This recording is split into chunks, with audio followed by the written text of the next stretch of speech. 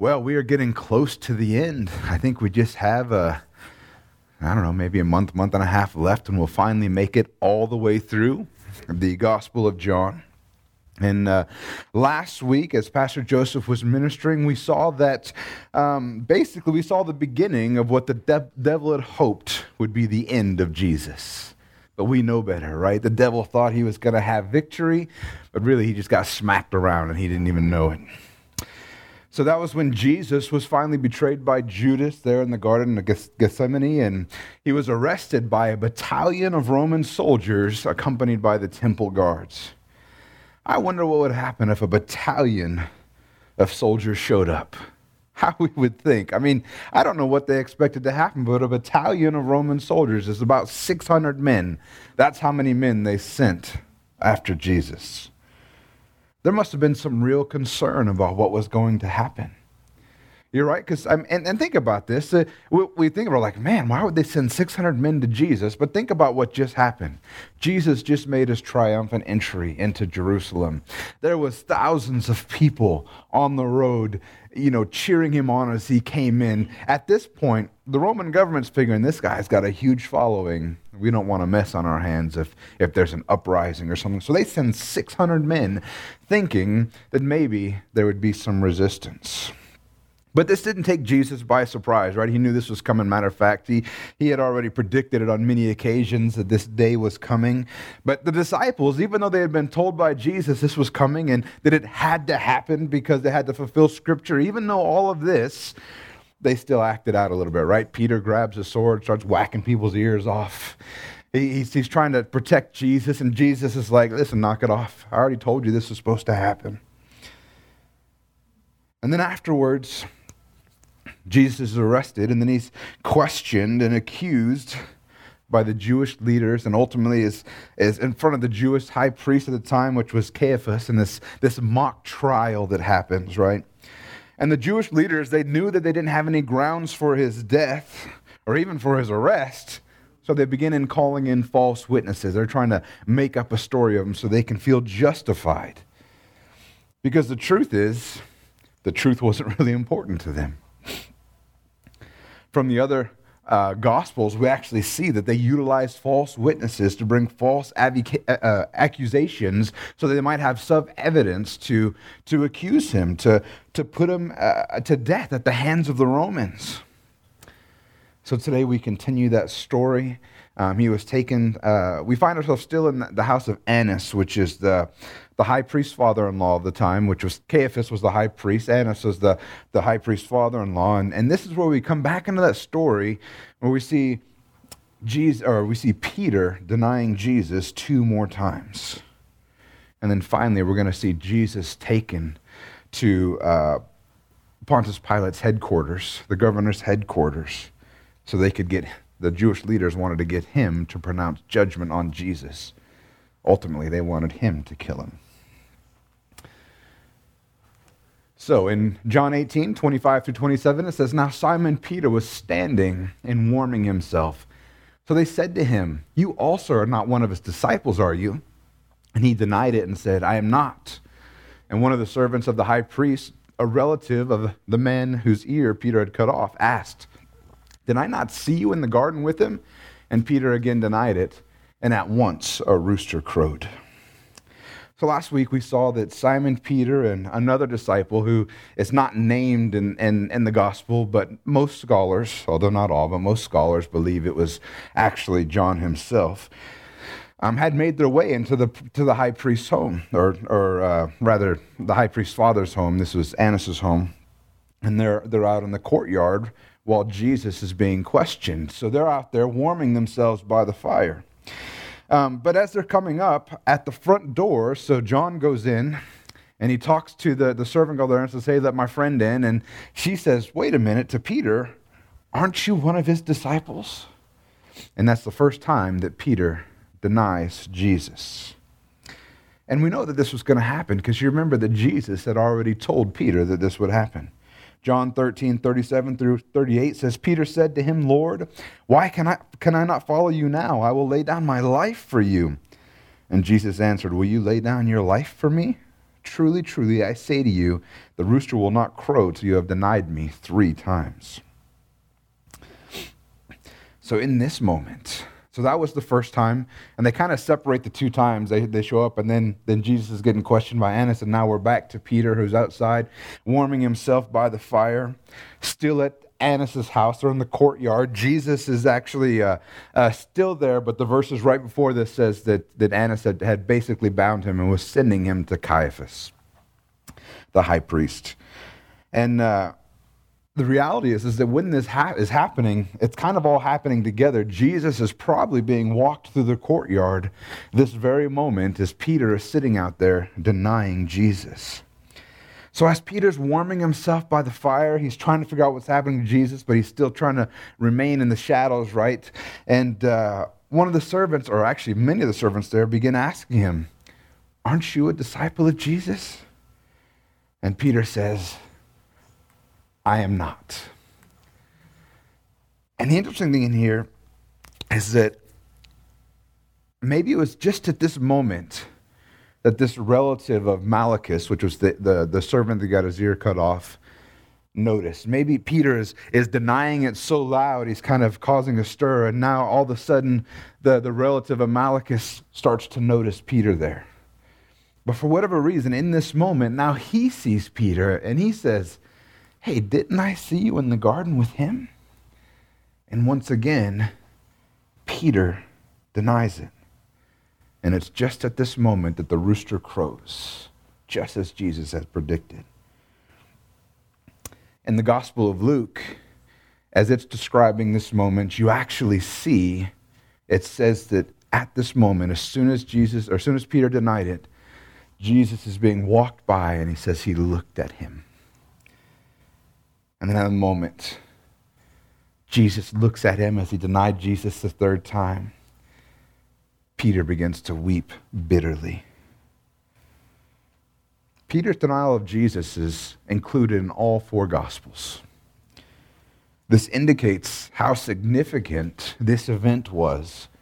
Peter's really failure, how significant it was, this event was for all the Gospel writers to share with all of us and all the disciples who would read it later, how important this event was.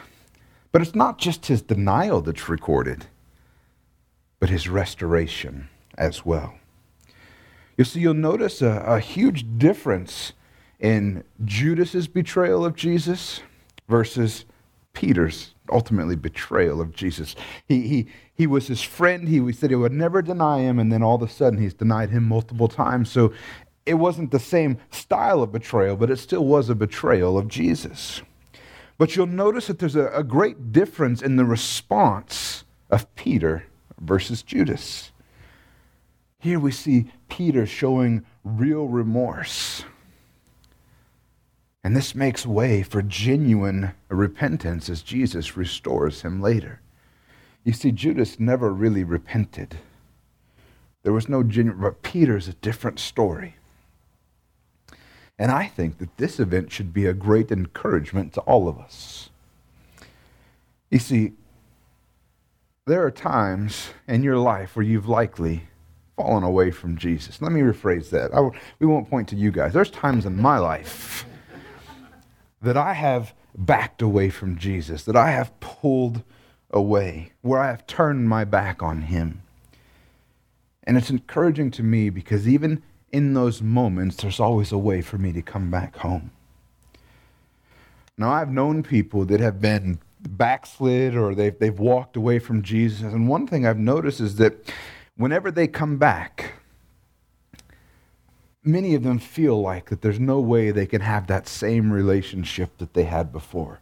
They feel like that they could never make it back to where they were before. And it's a real hindrance to their future growth and relationship with the Lord because they feel like that they've betrayed him, they've walked away. How could it ever get back to the way it was? And they almost get like a mental block in their head and they can't get through it. They feel like there is no path home. There is no path for complete restoration. But I think we should all be encouraged because we see in this simple illustration, and like I said, it was so important that all 4 gospel writers included it. we should be encouraged that no matter how bad we mess up, no matter how far we run, no matter how much we turn away, there's always a way back home.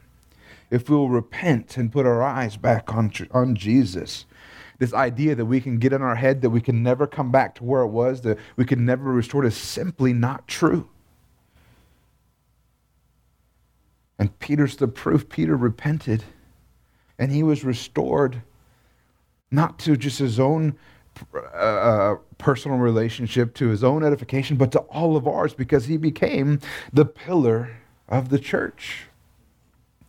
Peter was considered the leader of the church, a man who just days before had denied Jesus completely, is now a leader. He's restored completely. So if you've ever found yourself drifting or walking away from Jesus, or rejecting or denying, just know that there is hope, because restoration is always available to you too. Amen. So we continue on, and in verses 28 through 29, it says, "And they led Jesus from the house of Caiaphas to the governor's headquarters. It was early morning, and they themselves did not enter the governor's headquarters, so that they would not be defiled, but they could eat Passover. So Pilate went outside to them and said, 'What accusation do you bring against this man?'" You guys want to know something funny about me? When I was, really, this was even in the beginning of me being a pastor. It took me so long to break this habit. Whenever I had read anything with this name here, when you read in your head, I always pronounced it Pilate. Every time when I would read, it took me so long. There's so many times I've been preaching where I have to catch myself to not revert back to those. It's Pilate, it's Pilate, it's Pilate. Don't sound like a silly idiot up there. But yeah, so that is not pronounced Pilate. In case anybody was concerned, it's Pilate. Hallelujah. I'm trying to get better at looking up how words are pronounced, because I found that when I read, just the way I process it, I don't pay attention to how I pronounce names in my head. I just see the name and it's fine. But then when I get up here and preach, and I'm like, I don't know how to say that. I had to look up. I even have, if you look at my notes, I wrote out phonetically how to pronounce Caiaphas, because that's probably not how I would read that. Anyway, you guys are distracting me. Let me get back to it. So they led Jesus back, and so we've made our way now to the civil trial before the Roman governor Pilate. And here's the thing. The Jewish council did not have the authority to put Jesus to death, so they basically had to outsource it. It seems that at some point when the Jews were under Roman rule, that they had lost their official capacity for execution. Now, Jewish execution would have normally been stoning. That was a traditional way of execution. And we do see in the New Testament that there were instances of stoning, so it seems like that spontaneous stoning, if it were, if you will, when they stoned Stephen, or when they were getting ready to stone the lady who had been caught in adultery, like this idea, this spontaneous stoning, they seem to have, the Romans kind of turned a blind eye to, but putting them through trial and the official capacity to execute had been removed from the Jewish rulers. They just weren't allowed to do it anymore because they were under the thumb of the Roman government. And so they have to take him to Pilate. And it's interesting in John's gospel how different the description of these events are compared to the other gospels. John's gospel is the only gospel that shows Annas' questioning of Jesus. And then it completely skips over Jesus going before the Sanhedrin, the Jewish high council, and also Caiaphas, right? It says, if you read John, it says that he took him to Caiaphas, and then all of a sudden we're here. It doesn't describe the events there, but the other Gospels, they describe that event. It's a pretty big deal. He's in front of all the Jewish leaders, in front of Caiaphas. They bring false witnesses against him, and then they actually charge him with blasphemy. John doesn't talk about that at all. I don't know if you guys don't know, the Gospel of John is the last of the Gospels written. So maybe John's like, well, this has already been written about in the other books. Kind of like, you ever read the book of Chronicles or the book of Kings, when you get to the end, it's like, and about such and such, that's already written about in the book of Chronicles. Almost like quit bothering me, go read it over there. So that's maybe that's why he didn't do it, because it's already, this is just a supplement of the other Gospels. Maybe it's because he didn't want to be repetitive.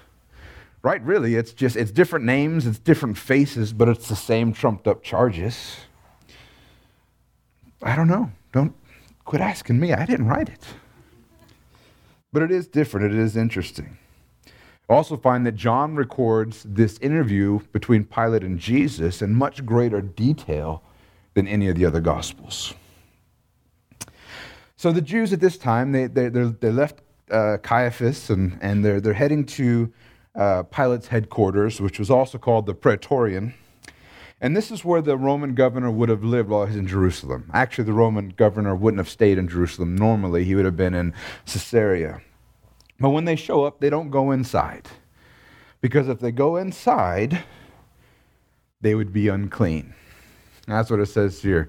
They didn't enter the governor's headquarters, so they would not be defiled. So for Jews to go into a Gentile house, that would make them ceremonially unclean, and they wouldn't have been able to participate in the Passover. So they remained in the courtyard, being very careful to uphold the law. And I don't know about you, this just seems totally odd to me, because they're super careful to uphold the law while they're in the midst of committing murder. Like it's like they just don't have they just don't see what they're doing. Like, you're in the midst of trying to perpetrate a murder, but you want to make sure. It's like if you were going to go out and assassinate someone, like some big assassin going out, but they're very careful not to break and enter as they go to do this other crime. So since they couldn't go into him, though, because they've decided they're going to remain ceremonial clean. Even though they're committing murder, they're going to remain clean and not go into his house. They just go to the courtyard of the headquarters here. And so Pilate comes out and says, "Hey, what accusation do you bring against this man?" And Pilate, to give you some background, Pilate was the Roman governor in charge of Judea, where Jerusalem was, from AD 26 to 36. And like I said, he typically lived in Caesarea, but during the major feasts, he came to Jerusalem in order to deal with any problems that could potentially arise when you have so many people traveling into one location. So he's just there to make sure that everything goes well, because if things don't go well, he's got to answer to Caesar. So in addition, Pilate was not well liked by the Jews. They had not a love-hate relationship, they had a hate-hate relationship. They just hated one another. So for the Jews to actually go to him, to give Jesus to him, to give one of their own, another Jew to Jesus, this really demonstrates their hatred and desperation to get rid of Jesus. They would have never done this. It was just completely unheard of for the Jews to turn over one of their own to the Romans. That's why tax collectors was such a terrible name, because these are Jewish men who are working for the Roman government. In addition, they would steal from the Jews as well. They keep a little bit on their own. That's why, if you've ever wondered, like when they're trying to be insulting in the New Testament, they're like, he eats with sinners and tax collectors. Like, that's an extra category. Like they anybody that worked with the Romans just. So this really demonstrates how determined they were to get rid of Jesus. So then they respond. They answered him, "If this man were not doing evil, we would not have delivered him over to you." And Pilate said to them, "Take him yourselves and judge him by your own law." And the Jews said to him, "It is not lawful for us to put anyone to death." This was to fulfill the word that Jesus had spoken to show by what kind of death he was going to die. You almost get the impression from the response of Pilate to the Jews is that this request wasn't just a simple question like, "Hey, I gotta write in my logbook, what are you accusing him of?" No, this was like almost a challenge to the Jews. And the reason I say that is because look how defensive they answer it. listen, if he wasn't doing evil, we would have delivered him over to you. Like, this isn't it's almost like they're trying to convince him that this isn't some trumped up charge. We wouldn't have brought him if he didn't do anything wrong. Why do you ask us this? And I wonder if maybe this is why Pilate is initially dismissive. Like, hey, no, well, you go take care of it. Or maybe this wasn't a defensive response here. Maybe this was just a deceptive response. Maybe they understood that they didn't have any real reason to accuse Jesus. So it was more of a, just trust us. Trust us. He's really bad. Jesus bad. Trust us. Or maybe, like I said, these guys really hated each other. Maybe Pilate's just trying to give them a hard time. But what's interesting is Pilate certainly knew what was going on. When we read this question, we get this idea in our head that, like, this was spontaneous, that they showed this is the first time Pilate's ever seen or heard of Jesus. This is that's why he doesn't know, like, what are you accusing him of? I need to understand. We just had the triumphal entry. Jesus was being worshipped and honored by thousands of people. People were in a train following him, waiting for. They had heard about him. They knew he was coming. This was a big deal. This idea that maybe Pilate didn't know about anything about Jesus and was just trying to get filled in is just simply not true. He would have known. It was his job to know what was going on in his territories, for one. And two, this was a huge event. So he knew what was going on. He knew that the Jewish leaders wanted to get rid of Jesus because somehow Jesus was infringing on what they already had. But Pilate didn't really want anything to do with it. He says, no, you take and judge him yourself. Any uproar that would have been caused by Jesus in the city would have been subdued by the Jews having Jesus. This was really kind of a win-win for him. He didn't have to deal with it. Jewish people, Jewish leaders, you go ahead and take care of Jesus. That's going to subdue any uproar, and we're going to get through this feast time, and I can go back home and not deal with you people. So he says, you take him and judge him. But there was a problem. The Jews could condemn Jesus, even if it was falsely done, and it was, but they couldn't kill him. It says, it is not lawful for us to put anyone to death. They're not talking about Jewish law here. They're talking about Roman law here. They're saying, listen, we're not allowed to put him to death. You have to do it. So the only way to have it done was for the Romans to do it. Like I said earlier, it seems that they had lost their official capacity to carry out executions after their own trials. But it's interesting that it's for this very reason that Scripture could be fulfilled. Prophecy would be fulfilled.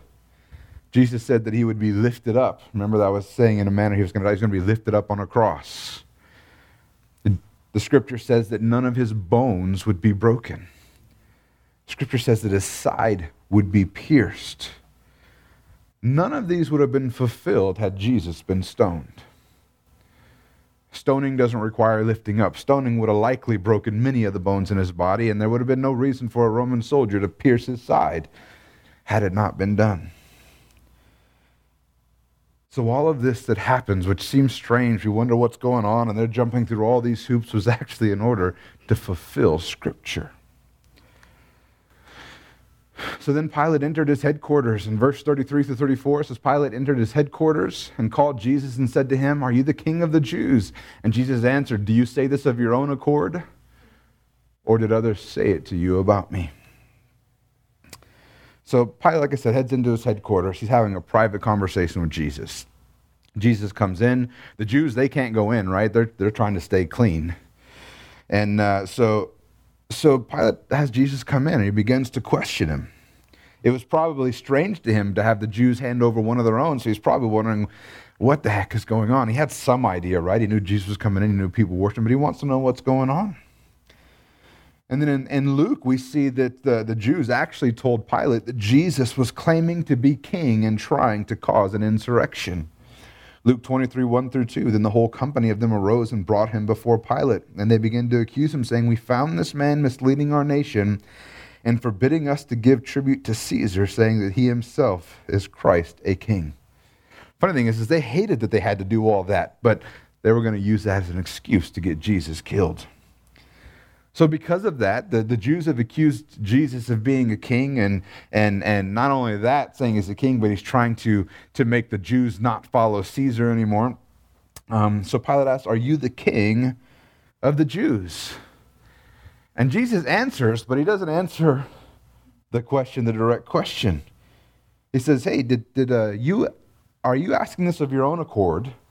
Do you believe this about me? Is it your observations that you've seen that is making you think this, or is it something others have said about me?"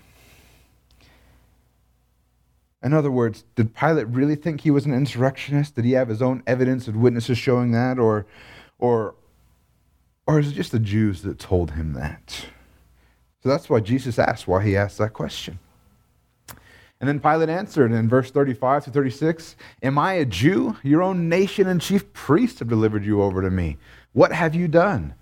And Jesus answered, "My kingdom is not of this world. If my kingdom were of this world, my servants would have been fighting, that I might not be delivered over to the Jews. But my kingdom is not from the world."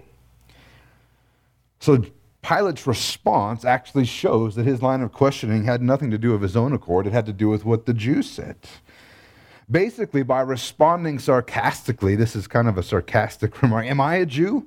It shows that the Jewish angle was the motivation for the questioning. It shows that the Jews had accused him of this. And the irony of the situation is that what the Jews are accusing Jesus of as a reason to kill him is actually the Messiah they wanted.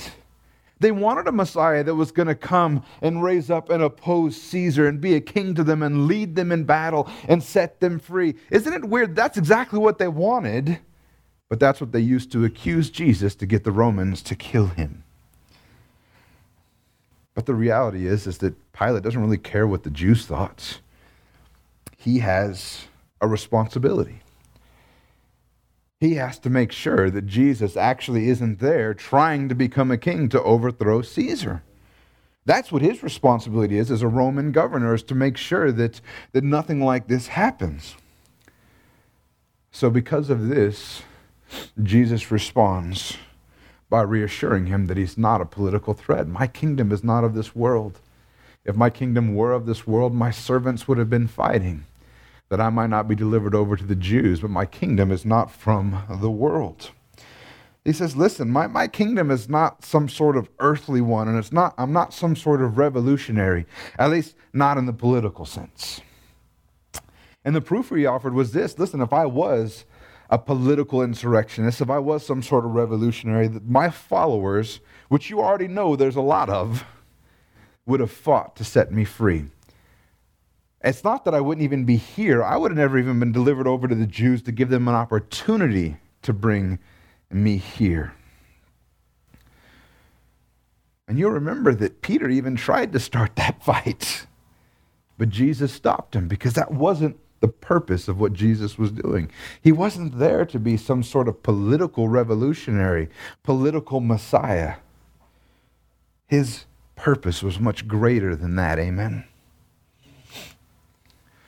So then in verse 37, it says, "Then Pilate said to him, 'So you are a king?' And Jesus answered, 'You say that I am a king.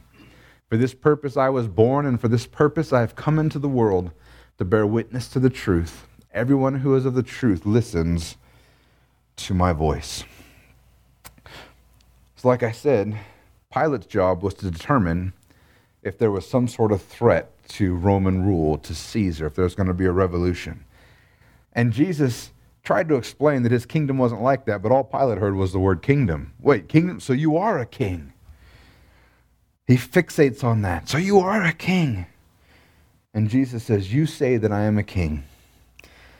What a strange phrase for our modern ears.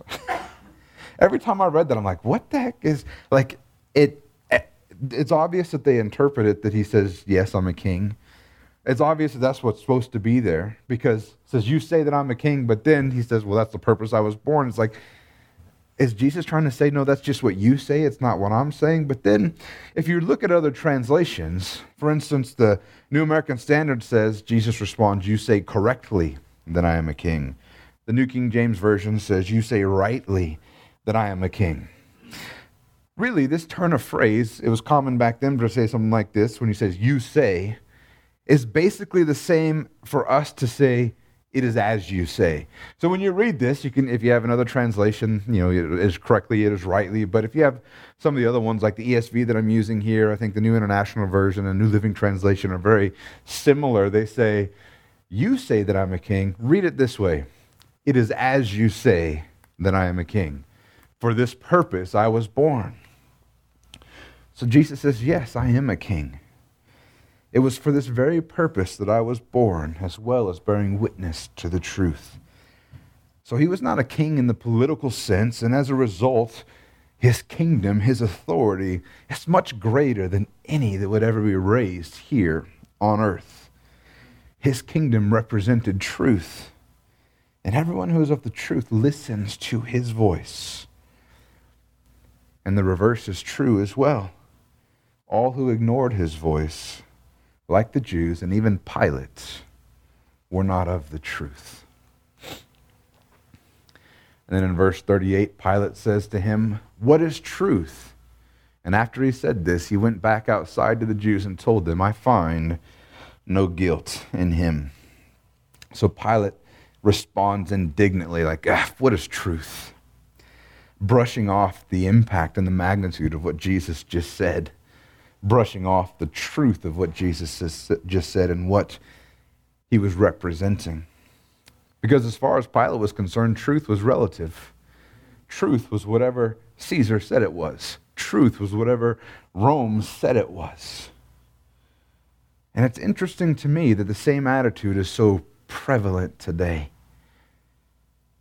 For so many people, truth is relative.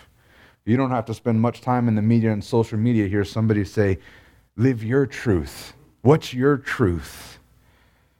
Everyone can have their own truth, apparently. And it's amazing to me because there's so many logical flaws in that idea. If everyone can have their own truth, then Hitler was justified in what he did to the Jews. That was his truth. That's the logical conclusion of thinking like that. So everyone can have their own truth, all the while forgetting that truth, by definition, cannot be relative. There is only one truth. And Jesus is the truth, the way, and the life. Amen. There is only one truth. You can't have multiple truths. So then he goes back outside and he tells the Jews that he found no guilt in Jesus. Now this is interesting. He believes what Jesus said, but he still rejects it. He believes that Jesus is telling the truth. There's no guilt in him, but he still rejects him. And if you read in the book of Luke, we even find that at this point, he just doesn't want to deal with the situation. He tries to pass him off to Herod. Because he hears Jesus was from Bethlehem. Herod was over Bethlehem, so he sends him that way. All Herod does is mocks Jesus and sends him right back to Pilate. So now he has him back, and he takes him to the people. In verses 39 through 40, which is where we're going to finish up, it says, but you have a custom that I should release one man for you at the Passover. So do you want me to release to you the King of the Jews? And they cried out again, not this man, but Barabbas. Now Barabbas was a robber. All we hear from John is Barabbas was a robber, but from the other Gospels we find out that Barabbas actually was an insurrectionist. He actually was a revolutionary trying to overthrow the Roman government. In the process of doing that, he killed somebody, he murdered somebody, and that's why he was going to be put on the cross. That's why he was up to be killed. And so now we have Pilate saying, listen, I don't want to deal with this. Maybe I won't have to judge Jesus. Maybe I can get out of this by default if I convince them to let Jesus go instead of Barabbas. He didn't believe that Jesus was guilty of any crime, but he lacked the courage and conviction to stand by that. And after his attempt to to pass the buck over to Herod didn't work out, he hoped he could get out of passing judgment on Jesus by giving the Jews the opportunity to let him go. He probably figured that because Jesus was so popular among the Jewish people, right? We just had a massive parade, basically, for Jesus to come into the city. They figured, well, he was so popular with the Jews, maybe they would just let him go. Maybe they would pick him over Barabbas. But according to Mark, the Jewish leaders, such was their hatred of Jesus, they began to stir up and convince the rest of the crowd to want Jesus condemned and Barabbas let go. Mark 15:7 says, and among the rebels in prison who had committed murder in the insurrection, there was this man called Barabbas. That's what I was telling you, that Barabbas was actually an insurrectionist. And so they demanded this criminal be set free. One they knew was a murderer, one who was an insurrectionist, the very same thing that they were accusing Jesus of. They want him to... Does anybody see the irony in that? They sent him before Pilate saying, this man's an insurrectionist, kill him. And they say, no, kill Jesus, let the actual insurrectionist go. And for Pilate, it's even a worse situation because he doesn't believe Jesus is an insurrectionist, but he's about to be in derelict of his duty to Rome by letting an actual insurrectionist go because he doesn't want to stand up to the Jewish leaders, and he doesn't want to stand on his convictions. So he says, who should we release? And they said, not this man, but Barabbas. And we're going to go ahead and end here today. Next week, we're going to continue looking at Pilate's continued failed attempts to try to find some way not to murder Jesus, except for doing the one thing he could do, just stand on his conviction. He could have just said no. But afraid of the crowd, he gets sucked in. So we're going to see just a bunch of workarounds instead of standing or responding to the truth that Jesus represented. And we'll look at that next week.